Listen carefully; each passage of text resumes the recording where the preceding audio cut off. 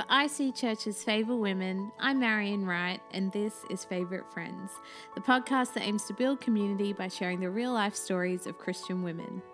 In this episode of Favourite Friends, I'm going to introduce you to our resident Golden Girl, Danielle McNally. Danielle, along with her husband Jordan, runs a youth ministry for our Brisbane City campus. I've known Danielle for a little while, but I think this was actually the first time I've sat down and had a conversation with her. She is a bit younger than me, but in talking with her, I was absolutely blown away by the depths and wisdom in her heart.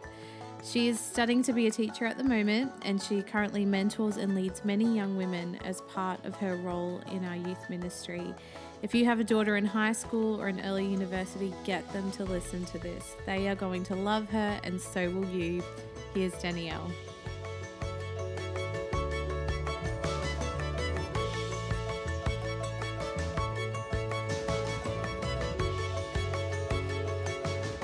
I thought one of the most interesting things about you, and you did tell me this, was that when you were a kid, you spent your childhood travelling around Western Queensland. Yeah. Tell me about that. Yeah, so my parents would do RE and run kids' holiday programs in lots of small towns in Western Queensland, and I got to travel along with them, which was really great. And it started just us as a family, and then it sort of grew into needing teams, so we'd take a busload of people out with us, and yeah, it was such a great experience, and you get to meet so many different types of people out there, and you get to really experience a whole new world and a whole new culture, really. It's so different to Brisbane. It's so different to the city. And yeah, it was a really great childhood. So tell me how long they did that for. How old were you? Were you at school? Yes, I was. So we did. They still do it, actually. Really? I think, I can't remember exactly when they started, but it was definitely before I was started school. And we would go around during the school time, but during the school, term. And then when I got a little bit too old to be missing out on school, they cut back and just did kids' holiday programs in the school holidays. And yeah, that was every holiday for me except for the Christmas holidays would be spent out in towns like Charleville or Quilpie or Gothella, all of those sort of towns out that way. That's really incredible. Yeah. How do you think that shaped you as an adult? I mean, you know, sometimes when you're growing older and you look back and you think, wow, that experience is actually quite formative for me. Do you think that had a real impact on who you are today? Yeah, definitely. When you go into those sort of towns, you meet so many different people, and there's a few things that just really stand out to me, even now as an adult. I was always taught you can find God in any church. He's always there. And That's so beautiful. Yeah. When you go into those small towns, it's usually just one church, not many people, not very extravagant, but God is still there. And so I've always grown up with the mentality that it doesn't matter what the music is, it doesn't matter what the preaching's like, it's just God, and that's what you're there for. And that's really, it's helped me so much as an adult to just bring it back to the heart of what Christianity and what going to church really is about. And you can find God anywhere. And that's what Mum and Dad would always say to me, because not every church I went to was great, or not great. Not every church I went to was as extravagant as, for example, IC Church, but God was still there. And the hunger for God was still there. And, some people that I know, they live, an hour and a half outside of the closest town on a property, and every Sunday they'll still just come into church, and they've got that hunger. They've just got an absolute hunger for God, regardless of what's happening or what's going on. They'll always prioritize that. And so yeah, that's always sort of taken me, something I've taken with me. That's beautiful. Yeah. And true. Incredibly true. I also imagine that you would learn how to talk to anyone. Yes. Right? Yeah. You sort of, you go into a town for a week, and small town, like people in a small town are so friendly. They're just ridiculously friendly. They'll open up their home to you. They don't even know you. I remember these people, we'd just met them. They owned an Opal Foster Keen company, and they just took us out there free of charge, and they didn't even know us for over a week. And so you meet all these people of all different ages, old, young, and you learn to communicate with them. You learn to chat with them, and you learn, to just listen and to be able to hold a conversation with people that you normally wouldn't necessarily get along with. And it's so valuable, like talking to people that you don't always consider someone that, I don't know how you would say that. Yeah. I think the older I get, the more I realise that one of the most powerful skills of conversation I have is the ability to listen. Yeah. And I think teaching taught me that. Yeah. Because I think when I was younger, I thought I had to be sociable. And so then I thought I had to be extroverted. So that meant I had to be able to talk a lot. Yeah. And I think that, no, the key to good conversation is really the ability to listen and then speak. Yeah. And that's incredible. Wow. Tell me about your parents. They're amazing. They're so good. They have lived their whole life in Maryborough, and they've just dedicated everything that they have to serving God and to serving the smaller communities. You know, their heart has always been for the people out in those small towns that don't necessarily get to experience Jesus or get to know about God or anything like that. And that's their mission field, really. They just love people, and they just have given everything. They've given everything that they have and still do to just serving small towns. And they've made such an impact on so many people's lives. And, yeah, they've just left little bits all over Queensland. And so they're pastors? Yeah. So they've just taken over a pastoring a church at the moment. But until then, they were just fully itinerant. Tell me what it was like growing up with pastor parents. I wasn't necessarily like the pastor's kid. So they were always the youth pastors, but unofficial.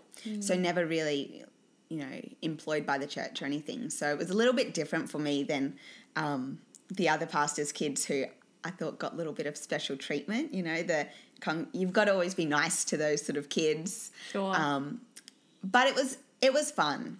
I was always at church throughout the week. Church was where I would go. I'd get there early and I'd leave late on a Sunday. I'd be there helping out, cleaning up during the week, doing all of those things, and it was just fun. It was fun. It was a fun childhood, and it was good.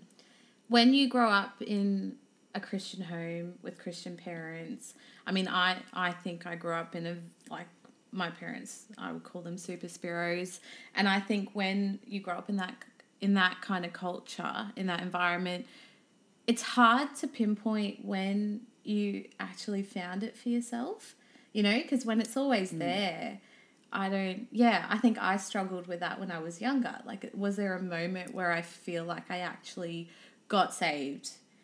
Did that happen for you? Yeah. I always grew up knowing that I was saved, because when I was 4, I sort of went up to Mum, apparently, I can't remember it, and we had that conversation and we had the prayer and we did all of that, and it was apparently quite real. I don't know if I should say this. We can always edit it out. Edit it out. Yeah. Maybe it's just a funny story. Yeah. The day after I'd sort of given my heart to Jesus, there was this massive scream that came from the toilet, and Mum and Dad came rushing in like, "Danielle, what's wrong?" And I was just so upset, and I was like, "Mum, Dad, I've pooed out Jesus." Because I knew he was inside of me. That is a beautiful story, and I'm tempted to leave it in there. I think that the innocence of that is just so beautiful.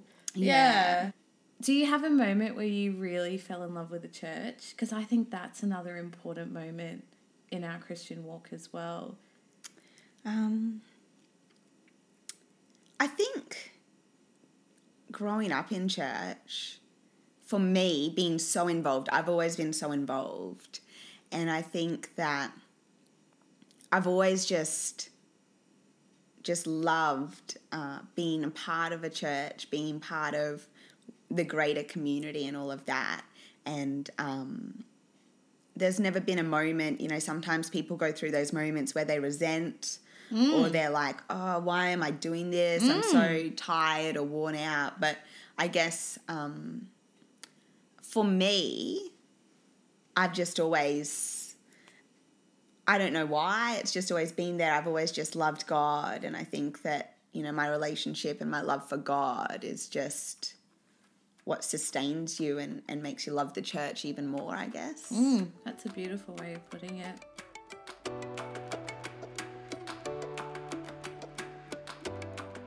So you grew up in, okay, do I pronounce it Maryborough? Yeah. Okay, so you grew up in Maryborough.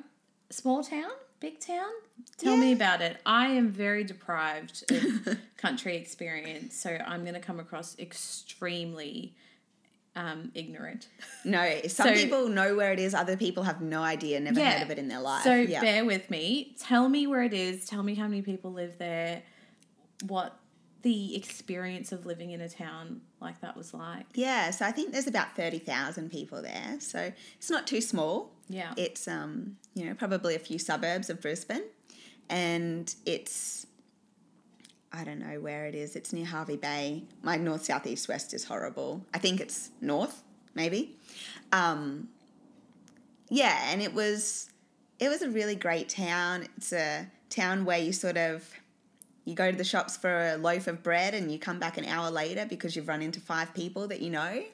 And it's just got a really great community feel. It was a really great childhood to grow up in. And it was, everybody's connected. Everybody knows everybody. And well, not everybody, obviously, because it's pretty big. But, you just felt safe. You felt like you belonged. And, it was a really great childhood. I do want to talk to you about moving to Brisbane, but before that, I think I want to know a bit more about this time in year 12 where you got quite sick. So tell me about that. You were sick for a while and no one could figure out what was wrong?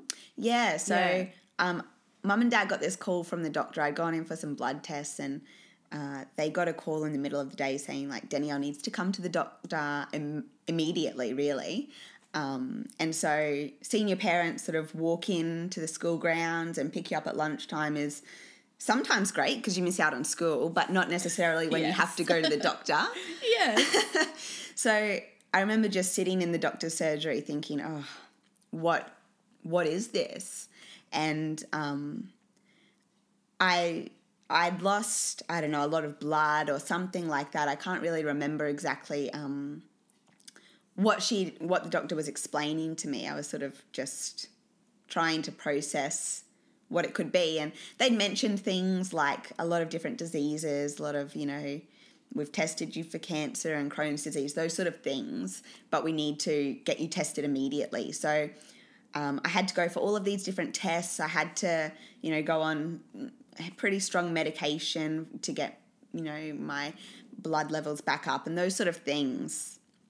And I missed out on 60% of term 2 and 3 of year 12. Which are incredibly important in year 12. Yeah, super important. Yeah. And even when I was there, like I was the school captain and I remember on a Friday I had to go in for a procedure and I was knocked out. I was under the happy gas or whatever you want to call it. And on the Monday I was still trying to recover and I was falling asleep on assembly. It was horrible. It was really hard. And I was pretty disappointed because I really wanted to do well in year 12. I'd worked so hard and then this happens. And, you know, we prayed and everything was restored quite quickly. And I remember the doctor going into the doctor's surgery and him saying to me, it's a mystery. We don't really know what's happened, but everything that we thought was wrong with you isn't there anymore. There's no trace of any issues. That's incredible. And yeah, it was Wow. amazing. Wow. Did that have any impact on your ability to graduate and get a senior qualification? No, it didn't. Amazing. I thought I was going to do really bad. I thought I was going to not be able to do well. So I applied for this this program where they look at your results before and after you get sick, and they can't change your OP, but they can change your rank for uni. And so I still managed to, I got a really great OP, and then I got a scholarship because I did well even though I was sick, and they lowered my rank even to a better rank, which was amazing, even though I didn't use it, and I didn't even get to use my scholarship because you could only use it for 1 year, and I went to Bible college, but that's what it is. So when you're going through this experience, you're 16, 17, Yeah. and you're quite sick. Even as a teenager, did that teach you something about God? How did that experience shape your faith?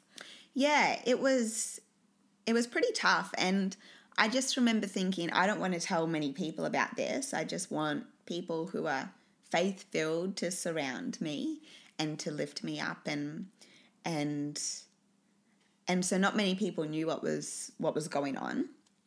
Just, my family and some people at church. And I think I learned in that experience that whatever you go through, God is still good. And, it's tough. Things happen and they suck. But God is still faithful. And when you surround yourself with people who can encourage you and people who can lift you up, that's the greatest thing that you can do. And that's what I've sort of taken with me and into my adulthood is whatever I face, God's just good. I think that's incredibly wise of you, even then, to know who to talk to when you're going through a tough time. Because I think even now I've had moments where I've walked away from a conversation and I thought, that was probably the wrong person to have that conversation with because I don't feel like I benefited from it at all. And in fact, it's probably skewed my thinking not towards God, but maybe in the opposite direction, you know? And I think that that's incredibly wise advice to know that you don't have to tell everyone when you're going through something and to choose people who are going to, lift you up in the faith. Yeah. I think, that's quite profound for me, Danielle, right now. That's good. It's good. So you graduated high school. Yeah. You got given the scholarship. Yeah. And instead you went to Bible college. Yeah. So tell me about that. How did that happen? Did God speak to you? I think I always just knew this. I didn't know what I wanted to do, but I knew I wanted to go to Bible college. And it was so random. We were at a pastor's conference and there was a stall that said Metro Leadership College, which is now IC. And there was, more well-known Bible colleges around like Youth Alive and those sort of ones. But I just felt that was the right one for me. And I don't know why I made that choice, but I'm so glad that I did because it was a great choice. So the heavens didn't part above the sign and light didn't shine out like, I wish it did. Go this way. It wasn't like that. That would have been great. Yeah, helpful. Yeah. Yeah, cool. Was that tough to leave, this comfort and this safety of this town and, your parents obviously established in their community? Was that a hard choice to make?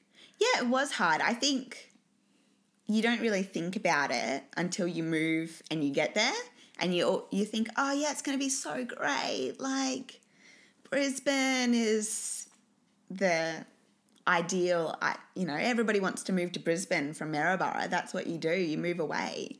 But then when you get to Brisbane and you sort of understand things, and you'll notice a lot of people actually, from small towns like Maryborough especially, they go back. They move back because they just can't handle it. I think for me, I got quite a culture shock moving to Brisbane. It's very different. Even though it's still Australia, it's still Queensland, it's still all of these things, but it's so different in terms of the pace and the lifestyle. Do you think that culturally even church felt different? Yeah, for sure. Yeah. Church was very different. Yeah. I came from a Pentecostal church. Yeah. But it looks very different in Maryborough to what it looks like here. Yeah. Yeah. How old were you when you moved? I was 16. You were 16? Yeah. Did you move by yourself?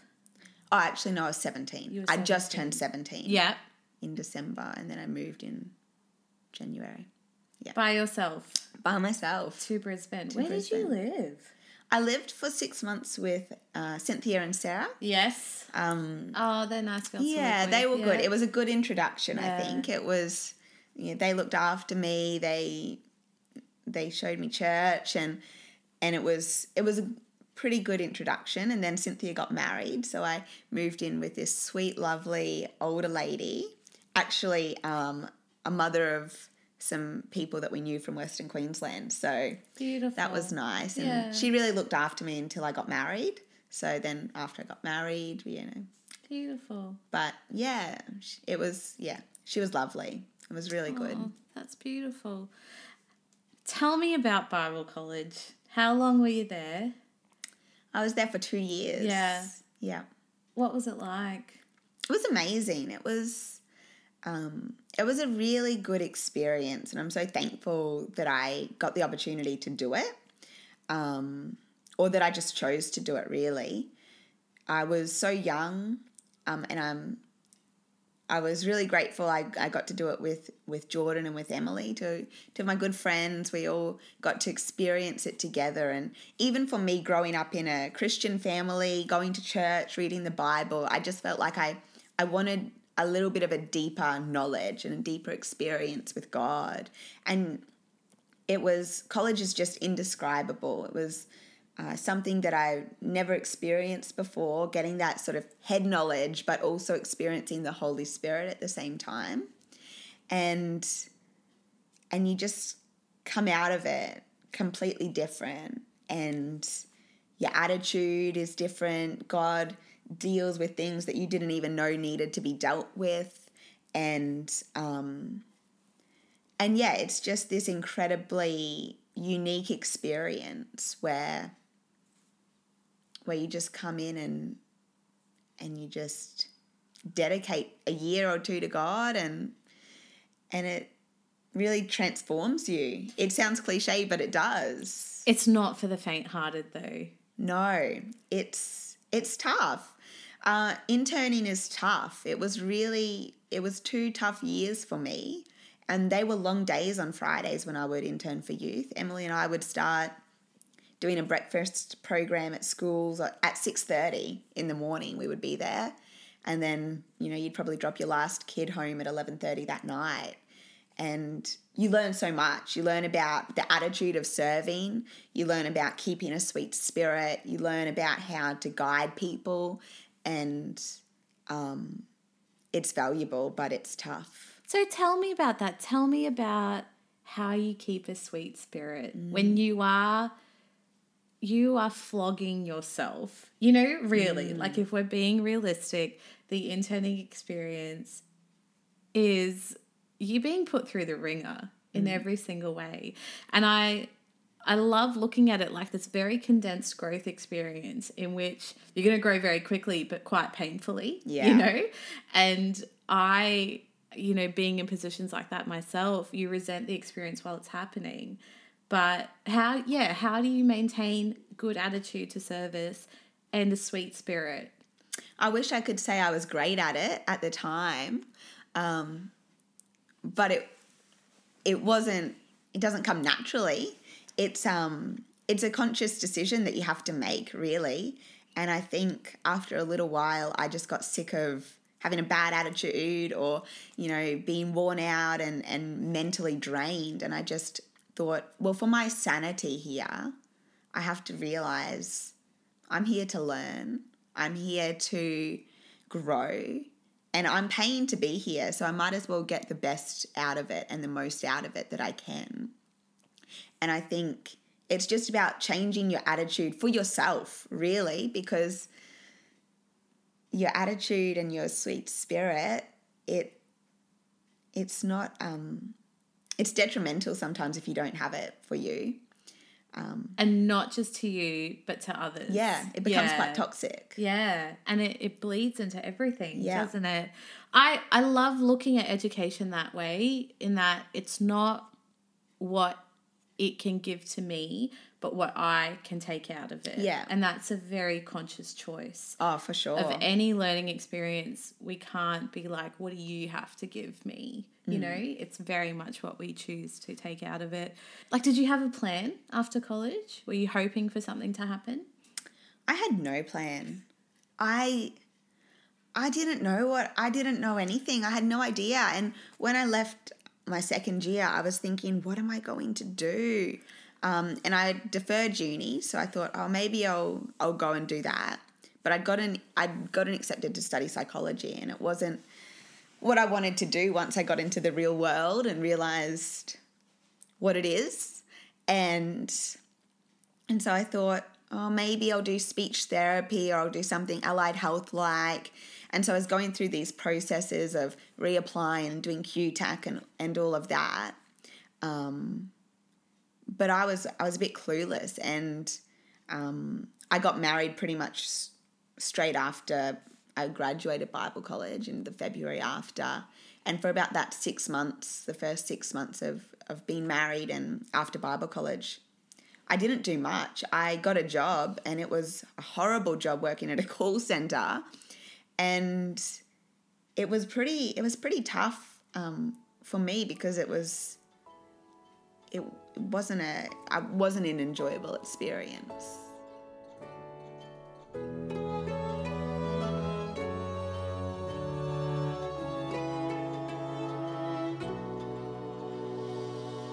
Let's talk about Jordan. When you said you met Jordan when you were 7? Oh, yeah. Is that right? Yeah, For the first time? I did. What was that? I don't remember him. How did that happen? I don't remember it. I remember his family, actually, and I was really good friends with his younger brother. But I don't remember Jordan. We met them out in Western Queensland as well. And apparently he came up and he said to me, do you know my cousin Blaze? And I said no, and then I walked off, and that was sort of our first encounter with each other. But he was away quite a bit, on tennis camps or whatever when we were visiting those towns. So I never really got to spend time with him. It was more his brothers and sisters that I got to hang out with, which was nice. And so how did this happen between you two? Yeah, he started to come along on mission trips, actually, with my family and travel around in the bus, and those long bus trips, well, breeding ground for romance. Yeah, they are. Especially like pre-social media, we didn't have anything to do but talk to each other. Oh, that's powerful. Yeah. Yeah. Yeah, so we just sort of developed this really great friendship over about 3 years while I was in school, and I wasn't allowed to date when I was in school. So he had to wait, and he told Dad that he was waiting to date me. He didn't tell me, which was good, because that's the worst thing you can do. But yeah, we met, and we just developed this really great friendship while we were on mission trips. And we didn't live in the same town. The only time we saw each other was in the school holidays. But yeah, we just had this connection. Were you ever confused about him being it? For a little while. I don't know if this is the right thing to say. The pastor's son at our church had a little bit of he was convinced he was going to marry me. Bless. There's always one of those boys around. Yeah. And he actually told Jordan that I was, Yeah. Yeah. Yeah. And I wasn't sure.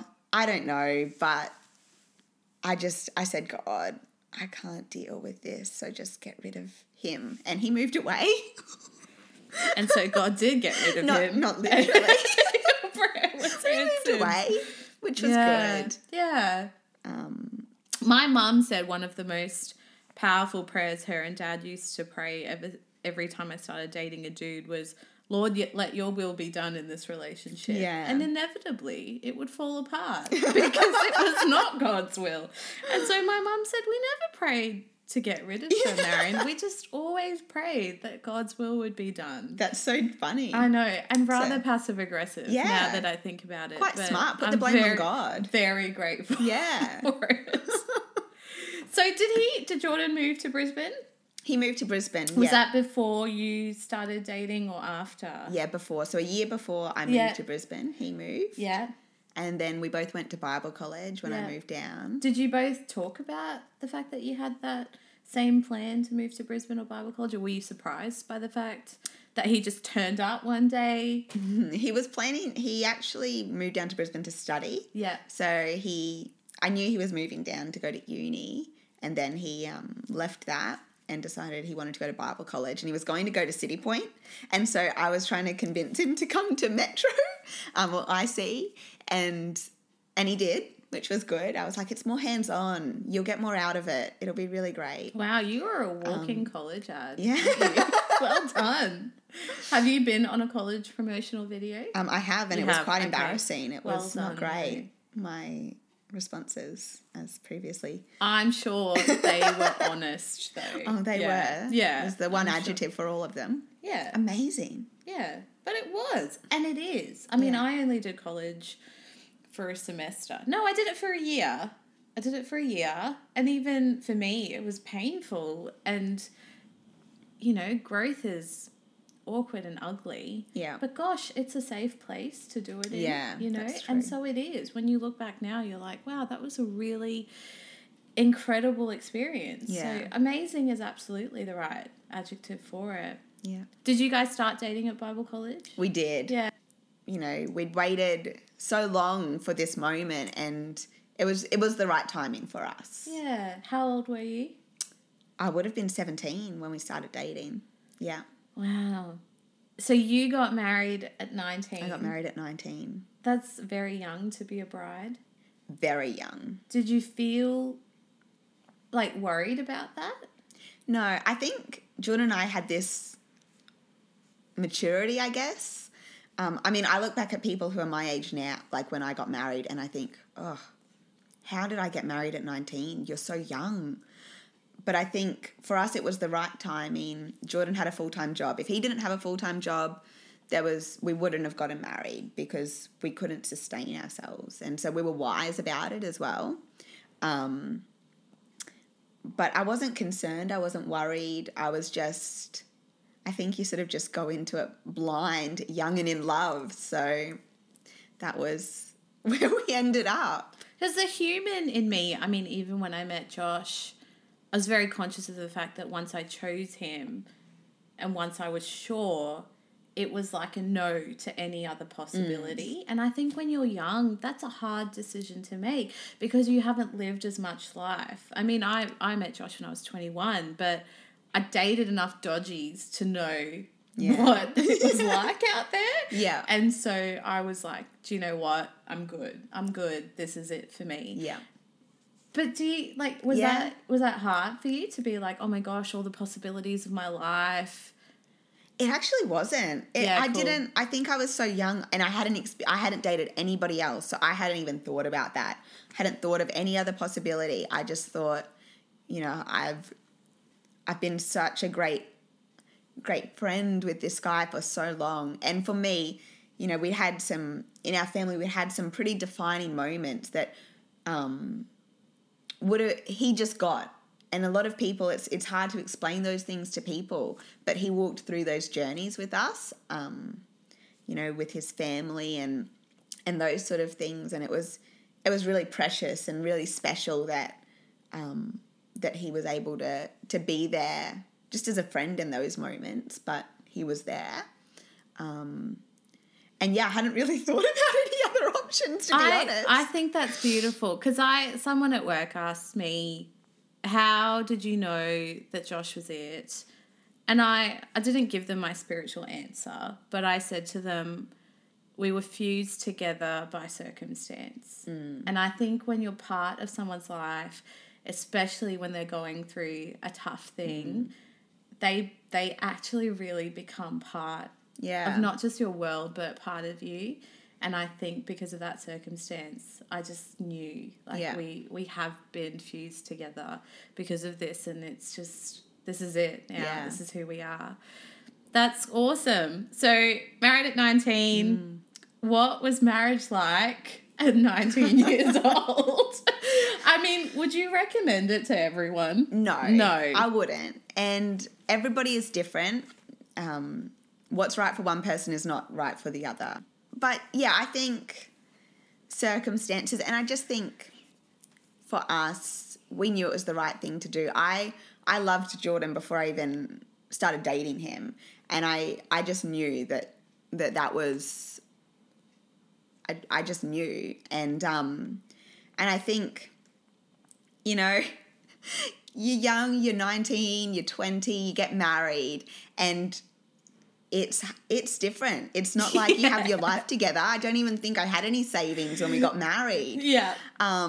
But the beautiful thing about it is we got to sort of to grow together and to change and to grow each other, and you watch these people develop into into who they are, and we get to build a life together. Like we still most of our furniture, apart from our couch, is all just what was given to us. Yeah. And so we're gradually just building this life literally from scratch. Together. That's beautiful. You chose to volunteer at youth. Did you? Yeah, so you did. You chose to volunteer. I chose, yeah. Why? Why youth? Yeah. This was a tough question because I didn't feel passionate about youth, in all honesty, at that time. I didn't feel like I was called to youth ministry. I didn't feel any of that stuff. It was the next progression, I guess. When you finish school, you become a youth leader. It makes sense. So I did that, and it wasn't really any conscious decision. I just did it. And I think as I served more and as I invested more of myself and more of my emotional energy and time into the teenagers and into the ministry itself, that was when my passion really began to develop. And I think that, for me, I just chose it because it seemed like the right thing to do, the next step. And then as I served and as I invested, I just became more passionate and more driven to see things change and to invest into teenagers. It's not a glamorous department to serve in. I remember Pastor Dave Hammers once describing youth ministry as the armpit of the church. Yeah. And that's very appropriate. Yeah. Yeah. What keeps you at youth? I think, to be honest, it's just the teenagers. I'm so passionate about leaving an impact on people's lives. And I think for me, I wanted to study psychology because I just wanted to make a positive impact in people's lives. And I think that's the same with youth, is I just want to make a positive impact. And when kids get to 40 or 50, I want them to look back and think, oh, who was that crazy youth leader that pushed me in my faith, that encouraged me, and, I'm here because of that. And that's really what keeps me going, is just the fact that I have the opportunity to leave a legacy that's a lot more than just me and my family, but it can go out into a lot of other people. That's beautiful. You work with lots of young women, teenagers. What are we talking about in terms of age range? Probably mainly grade 7 to 12. Yeah. So like 12 to 16 or 17 years old. And I imagine the topic of life's purpose and direction would come up a lot with them. How, I guess, firstly, I want to ask you how you figured that out for yourself. And then what advice would you give to other young girls or young women who are in the same boat and trying to figure out what to do with their life? Yeah, I had no idea what I wanted to do when I finished school. And it was tough because you have to know, apparently. You've got to, in year 10, you need to know, well, actually it's year 9 now, you need to know what you want to do. You need to have your set plan ready to go. And I hated that pressure. I felt like I was a failure because I didn't know. And well, you seem like you don't have ambition. yeah. Right? Yeah. And I always felt like I needed to. I needed Yeah. to prove to people that I had direction and ambition and I knew where I was going. And I felt like if I didn't, then I would be a loser, I suppose. Yeah. And yeah, exactly. And I think so many people in year 12 ask you, what do you want to do when you graduate? And my answer was, I don't know. And I think for me, I felt like that wasn't okay, but it was okay to not know. At 17, you have no idea what you want to do with your life. Your whole life is ahead of you. And I think my advice is just do what you're passionate about. Just do something and you'll find it. I went to Bible college, and one night after I graduated, I was sitting there sick in bed, married for, 3 or 4 months, and I just felt in my spirit, I need to study teaching. I'm just going to study it. And I'd never wanted to be a teacher. It had never crossed my mind. I'd never wanted to go back to school. I was like, I'm not being a teacher because I don't want to go back to school. It's not a respected, people don't respect teachers. They don't get paid well, all of these, things. I thought that staff rooms were where teachers went to die. I just thought they were the most depressing places. Yeah. I would hate going to them as a student. Yeah. And now I live in Yeah, one. it's true.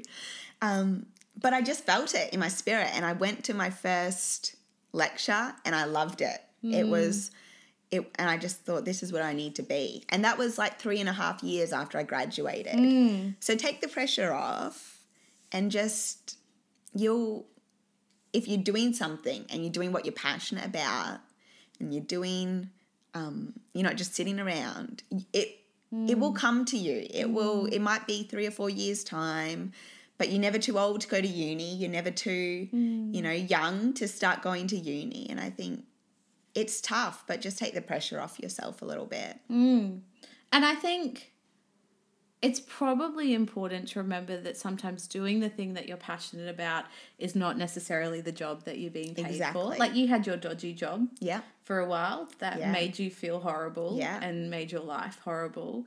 But you were probably still doing youth, which you were very passionate about. I mean, some days, and I know that education is my life's work. I'm very aware of that. But some days I feel much more passionate about this, what we're doing right now. I look forward to that way more than the drafts that I will be marking tomorrow afternoon. Exactly. And so I think we look for meaning in the things that perhaps we, attribute financial value to, but often they're not. They're not. Right? Yeah. And so I think that's important to remember that the dodgy job, but then maybe having the passionate outlet is part of the process to finding out. It's not going to happen.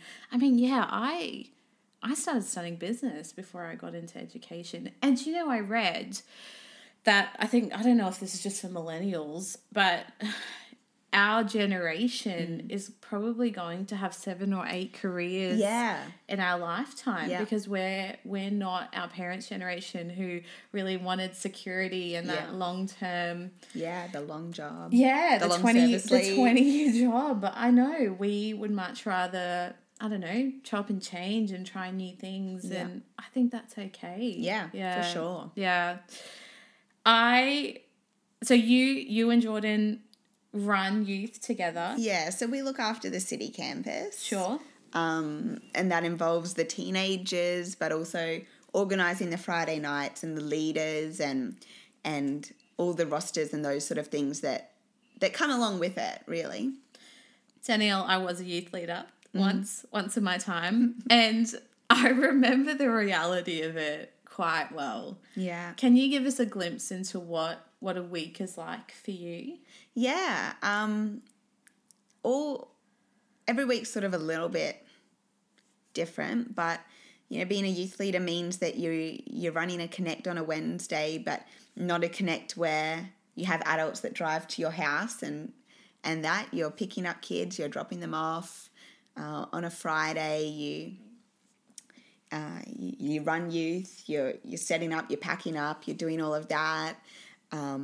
Throughout the week, you're pastorally caring, so letting kids know about what's happening, calling them up, seeing if they're all right. And then on a Sunday, you still can't switch off. You're still a youth leader. You've got to, make sure that those kids are included, that, you're chatting to them. It's really a full-time job, even as a volunteer. It's something that a lot of conscious decisions have to be, you can't, when your staff has a trivia night or something on a Friday, you don't go to that. You go to youth. It's what happens. It's a lifestyle choice. It's full on. Is that choice harder for you now that you're working and, obviously your world is getting a bit bigger now with uni and work? Is that hard for you? Not really. It's a lot. I've got to be very conscious about my time, and I've got to be very, rigid with how I do things. And what is the hardest part for me is that because my world is getting bigger, you feel like you can't necessarily give 100% into everything, and necessarily you can't give 100% always into the connect or into what you would like to do. And that's what's hard, is because, you have so much that you need to do, but 24 hours in a day sometimes isn't enough. And isn't that, I remember learning, I think I remember going through a stage like that, and a very good friend of mine said to me, well, then you just have to understand your margin and what God can fill in the rest with. Yeah. And so I just remember turning up to something once and saying to God on the way there, I have 20% to give this, so you show up with your 80 tonight, that's so please, true. Because I don't. Yeah. I will be here and I will be a vessel, and you have to do the rest. Yeah. And I think even in seasons like that, because it's important to say that while you are doing this job, you are also doing another job, which is your paid job. You're studying education, and because you're doing English, you are also reading books and probably marking things in the process. So your time, your week is full, right? Yeah. And so it's not an easy thing to take on. Yeah, it's incredibly admirable. And I'm not a parent, but I know that there is a community of parents who are very grateful for what you give and what your team gives. Our team is great, You rely on a good team and you need that. Yeah. And it makes youth a whole lot easier when you've got people you can rely on. Yeah. Which is really good. And look, as a teacher, I know firsthand what kind of emotional investment working with teenagers requires. And you don't just do that during the week, you do it on a weekend. I'm one of those people who doesn't want to talk to them on the weekend. I'm done by Friday afternoon. I'm good, Danielle. And so you are doing on top of that. And I really think there's a special blessing for that and a real anointing for that. And I think it's awesome. Yeah. It's incredible.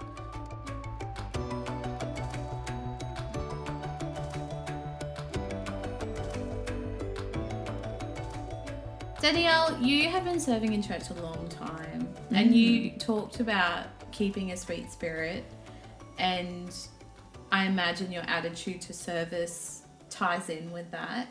What's your attitude on service, and how do you keep the right attitude about service to God? Yeah, that's a good question. I think I just always look at it like I'm serving God, and it's all about God. It's all about extending His kingdom. It's all about letting other people know about how great our God is, and the nitty-gritty, the flaws that are in people, because we're all flawed. I'm extremely flawed. I need to look past, and I need to get past that, the weariness. I need to get past the frustrations and all of those things, and just bring it back to the heart of, I'm serving God. I'm not serving, a thing or a ministry or anything other than God. And when it comes back to that, and I always constantly have to remind myself of that. It's a conscious decision. I am serving God, and reminding myself that that's what I'm here for. That's our purpose, is to serve God. And it's not easy. Like, there have been times where I've had not a great attitude, but it's like we said, it's toxic. And for yourself, for your own sanity, you just need to get back to that place where it's like, well, God, I'm serving you. I'm not serving people. I'm serving for you. And you refresh me, you refill me, you do what you need to do for me so I can do it for others. But yeah, getting caught up in the nitty-gritty frustrations, it's not good for anybody. It doesn't, complaining, it's not good. Like, just, is it going to matter in 5 years? Probably not. So I just deal with it. You get on with it. And you just try so hard to just remember, people, things, programs, nothing's ever going to be 100% great. And I think sometimes that's where your attitude gets a little bit, weary. You expect the church to have it all together all the time. I think, like we said, it's about looking after yourself. And it's about not being, I used to be a yes person. I'd just say yes to everything. Why? I think I was a people pleaser. Yeah. I was a real people pleaser. And I think, as you get older and as I've served more, my heart is still there. I just want to help people, but it's different. There's a maturity there about it now. And it's not like I'm pleasing you because I want to make you happy. I'm serving because I'm serving God. But yeah, I just think sometimes it's okay to have a bad day. It's okay, in leadership to be tired and worn out, but you've just got to look after yourself and you've got to take some time out and be real. But yeah, not get to the point where you're having that complaint fest and you're complaining so much because you spiral. And you get to a place where it's really hard to mentally dig yourself out of that. I think it's about catching your thoughts and stopping them sometimes and holding on to the right thoughts. And yeah, looking after yourself and, encouraging people as well. I think that's a really big thing. Like, looking after your community, looking after our church, looking after the people that, like Pastor Paul and Joe, and encouraging them and encouraging our pastors. And yeah. I also think you need to know if the need is spiritual or physical. I think there have been lots of times where I feel like I've been in a bit of a weird spiral at church where I just am like cranky and then I think it's spiritual, and then on the way home I'm like, yeah, but I don't actually remember the last time I got a good night's sleep. So oh yeah, for sure. Perhaps this weekend I just won't do much, yeah. And that's the reality of it. Yeah, you have to know yourself. Yeah. And at the moment, I haven't had a break any Saturdays off because, you're doing assignments or you're doing lots of things since February and you're tired. And so I'm well and truly aware of that. So it's about putting myself in positions where I'm not going to snap at people or do things that I'll regret. You've got to really look after yourself. And even though you don't get a full Saturday off, take some time out and just to care and look after yourself. Yeah. And know yourself. Yeah.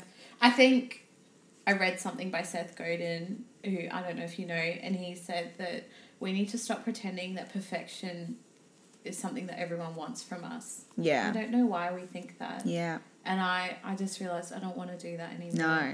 I just want to be real because it's too exhausting to try and be anything else. It really is. Yeah. And so I walked into a class yesterday and I was like, guys, I've had 5 hours of sleep. I'm very tired. Can everyone just be chill today? And they were like, yeah, okay. Yeah. And people respect that. They prefer it when you're real and open, Yeah. It's so true. Do you think teenagers today are different than they were 10 years ago? I think a lot of things still remain the same in terms of their developmental stage, where the things that they're going through, like, the hormones.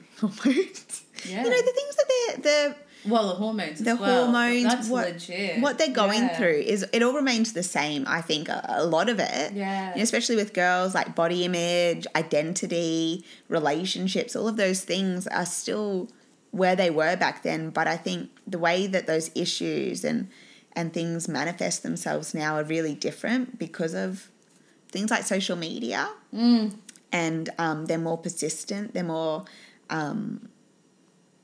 there, and I think that's what changes the teenagers a little bit and changes their experience compared to ours, perhaps, is the addition of the issues of social media to the issues that we were dealing with as well. And I think that's probably the biggest change with teenagers. And I think, when you work with teenagers like we do, the complexity of the teenage experience is something that is in our face every single day. Yeah. So I find I never get too far away from it because I'm back at high school all the time. Yeah. And I'm constantly talking to young people about this kind of stuff.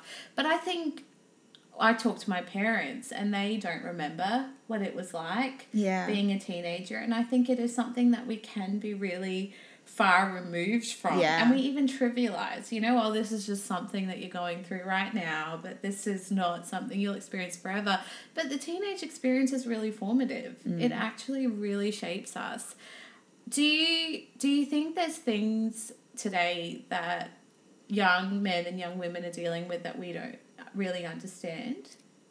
Yeah, I'd say.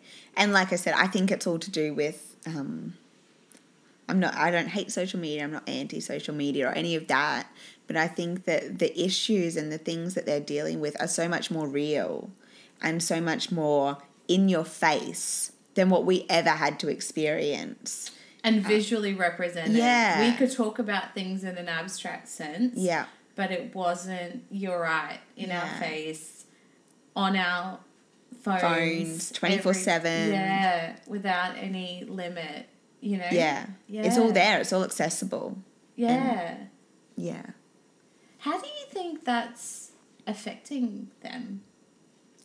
I think, in some senses it's really great. They get to communicate. They get to, to experience things, and they have this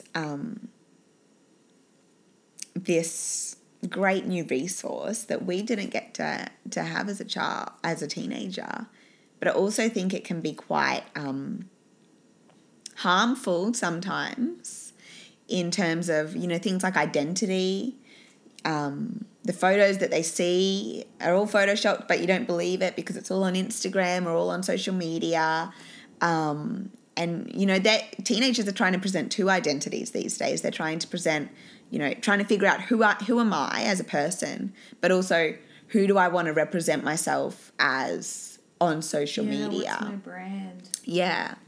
And they're dealing with all of these things, and it's a very connected world, not like we've ever experienced. They can see and experience and talk to people on the other side of the world so easily now and know so much about them so easily. And I think it's just tough as a teenager. It's really... It's tough to navigate those sort of things, and they haven't fully developed to be able to have that capacity to understand what's actually happening. Can I ask you something? I mean, we are not experts in any means about teenagers, but do you think that there's something that mums need to better understand about their daughters? This is a tough one. Yeah. I don't, because I'm not a parent. Yeah, I'm not either. And I'm not, like you said, I'm not an expert in teenagers or anything like that. I think the important thing to remember with teenagers is just keeping a open communication and not necessarily coming from things from a place of, anger or judgment or, you know, but just coming from a relationship and actually having communication about what's happening in your child's life and you know, even the issues around social media and those sort of things, being able to talk to them about that and being able to keep those lines open is just what I think is really important. It's so hard though. I mean, I work with teenage girls and I genuinely will have this inner conflict where I know something's going on with a girl and there's a part of me that just does not even want to know. I don't even want to go there because I'm afraid of what I might uncover. Yeah. If I peel that back. Oh, yeah. And then it all comes out, I will have to deal with it. Yeah. And I say that too as someone who's not a parent. Yeah. I only teach them. I don't parent them. Yeah. But it could be a confronting experience. Oh, it's horrible. I could imagine. Tell me about, like, also you're angry at that friend, but then you're also upset that she posted that thing about you. But then there's also a boy involved. And then there's also, you know, the levels of it are incredibly it's messy. And it's so and it's all on social media. Like, she unfollowed me. Yeah. Here's that and the next thing. And she liked that photo, but then she didn't like that photo. Yeah. Is it... there's a rule book about, like, I just think there's this, you know, unspoken rule book about what you do and don't do with social media. You know, if you don't do a birthday shout out, do you like the person? That sort of, I've missed so many birthdays. I'm horrible. Well, yeah, same. Yeah. But it's really hard. Yeah. And I think some of the times where I felt like I've had to have lots of wisdom and lots of stuff to say, I often refrain now from giving advice. I just say to them, do you just want someone to listen? Or can I help you through this somehow? Yeah. And they will say, I just want to talk. Okay. And they don't get to, they actually, and this sounds really old and cynical of me, and I could be wrong, but I don't think they get to talk things out as much as they, you know, we might have used to, because everything is texting or messaging or instant messaging. Oh my gosh. Yeah. And so they genuinely just need to word vomit everything. Yeah. But there's not always that opportunity. Yeah. Yeah. And I think even saying, one of the things I've learned from teaching that has been really powerful actually is that I always got taught that you make eye contact, you know, with young people. And then I did a PD with a behaviour management specialist, and she actually said that you should actually sit side by side. And she said that's why teenagers always open up when they're in the car, because they're not looking at you directly. There is no threat. There is no confrontation. Wow. There's no need for you to tell me what's going on right now while you're making eye contact with them. And so I often, in my classroom, will say, come sit next to me, and I'll pull up a chair and we'll just look at something else, and I say, tell me what's going on. And suddenly it just opens. It's amazing. Or on playground duty, I'll say, I'm on playground duty, come take a walk with me. Yeah. And so we walk around and they will just tell me stuff, you know, and sometimes this is boys. Boys will just tell me stuff. Yeah. And I think, the car conversation is like, that's a good place to do it. Yeah. And I think often the boys will say to me, no, I just want to listen to my music. I don't want to walk around with you. And I say, no, put your phone away. Come for a walk. Yeah. And they just open up. It's actually quite amazing. That is amazing. It's a very powerful way to have a conversation with a kid. And it's not threatening. Yeah. That's what I've realised. Boys think everything's a threat to their And you can hide your shock on your face as well a little bit with it. Absolutely. Because when they disclose that thing you have to document later, they don't witness your reaction. I don't know. Absolutely. Yeah. I want to end with this. What do you think that teenage girls need to understand about themselves? Yeah. I think that, teenage girls just need to understand that, not just, but, something that they need to understand maybe is that it's a tough time being a teenager, and that's all right. They don't need to have it together. And, you're trying to find out who you are. You're trying to find out who your friends are, what you want to do with your life, where you want to go. It's confusing. Things are changing, and that's all okay. And it's okay to not have it together. It's okay to know exactly what you want to do. And I think the most important thing is that you surround yourself with a few good Christian people who can help you on your journey, who can be with you. And I think it's important to understand the value and the importance of having good Christian friends and not just always, and it's hard sometimes when you go to state school. But I think it's really important to surround yourself with some good Christian people as well. And even if you can't at school, if there's one person that makes you feel better about who you are, that's the friend you want to keep. Yeah. And I always felt in high school I had to have lots of friends. Yeah. But I think really I had 3. Yeah. 3 really good friends that I could just be myself with, that weren't going to judge me, that I didn't have to worry about being a certain way around. That's important. Yeah. I don't know if that's right. Yeah. What? There's no wrong answer. I don't know if that's right.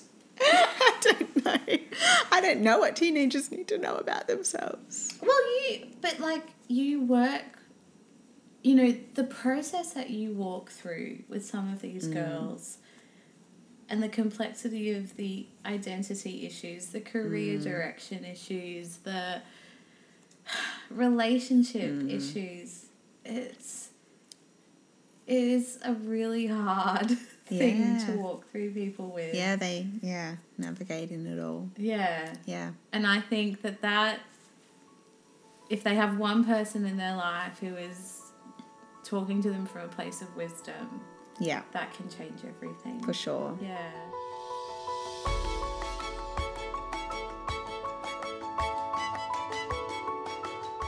Thank you so much for listening to this episode of Favourite Friends.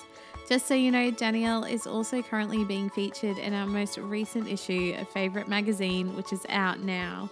You can buy it online at our favourite store at icchurch.com or your local IC Church campus. This issue is all about gratitude, and in case you missed it, our very own Pastor Joe was here with us in our last episode talking all about the power of gratitude in our everyday lives. You can scroll back up in our feed to listen to it. If you like this episode, why don't you share it, subscribe, and I will see you next time.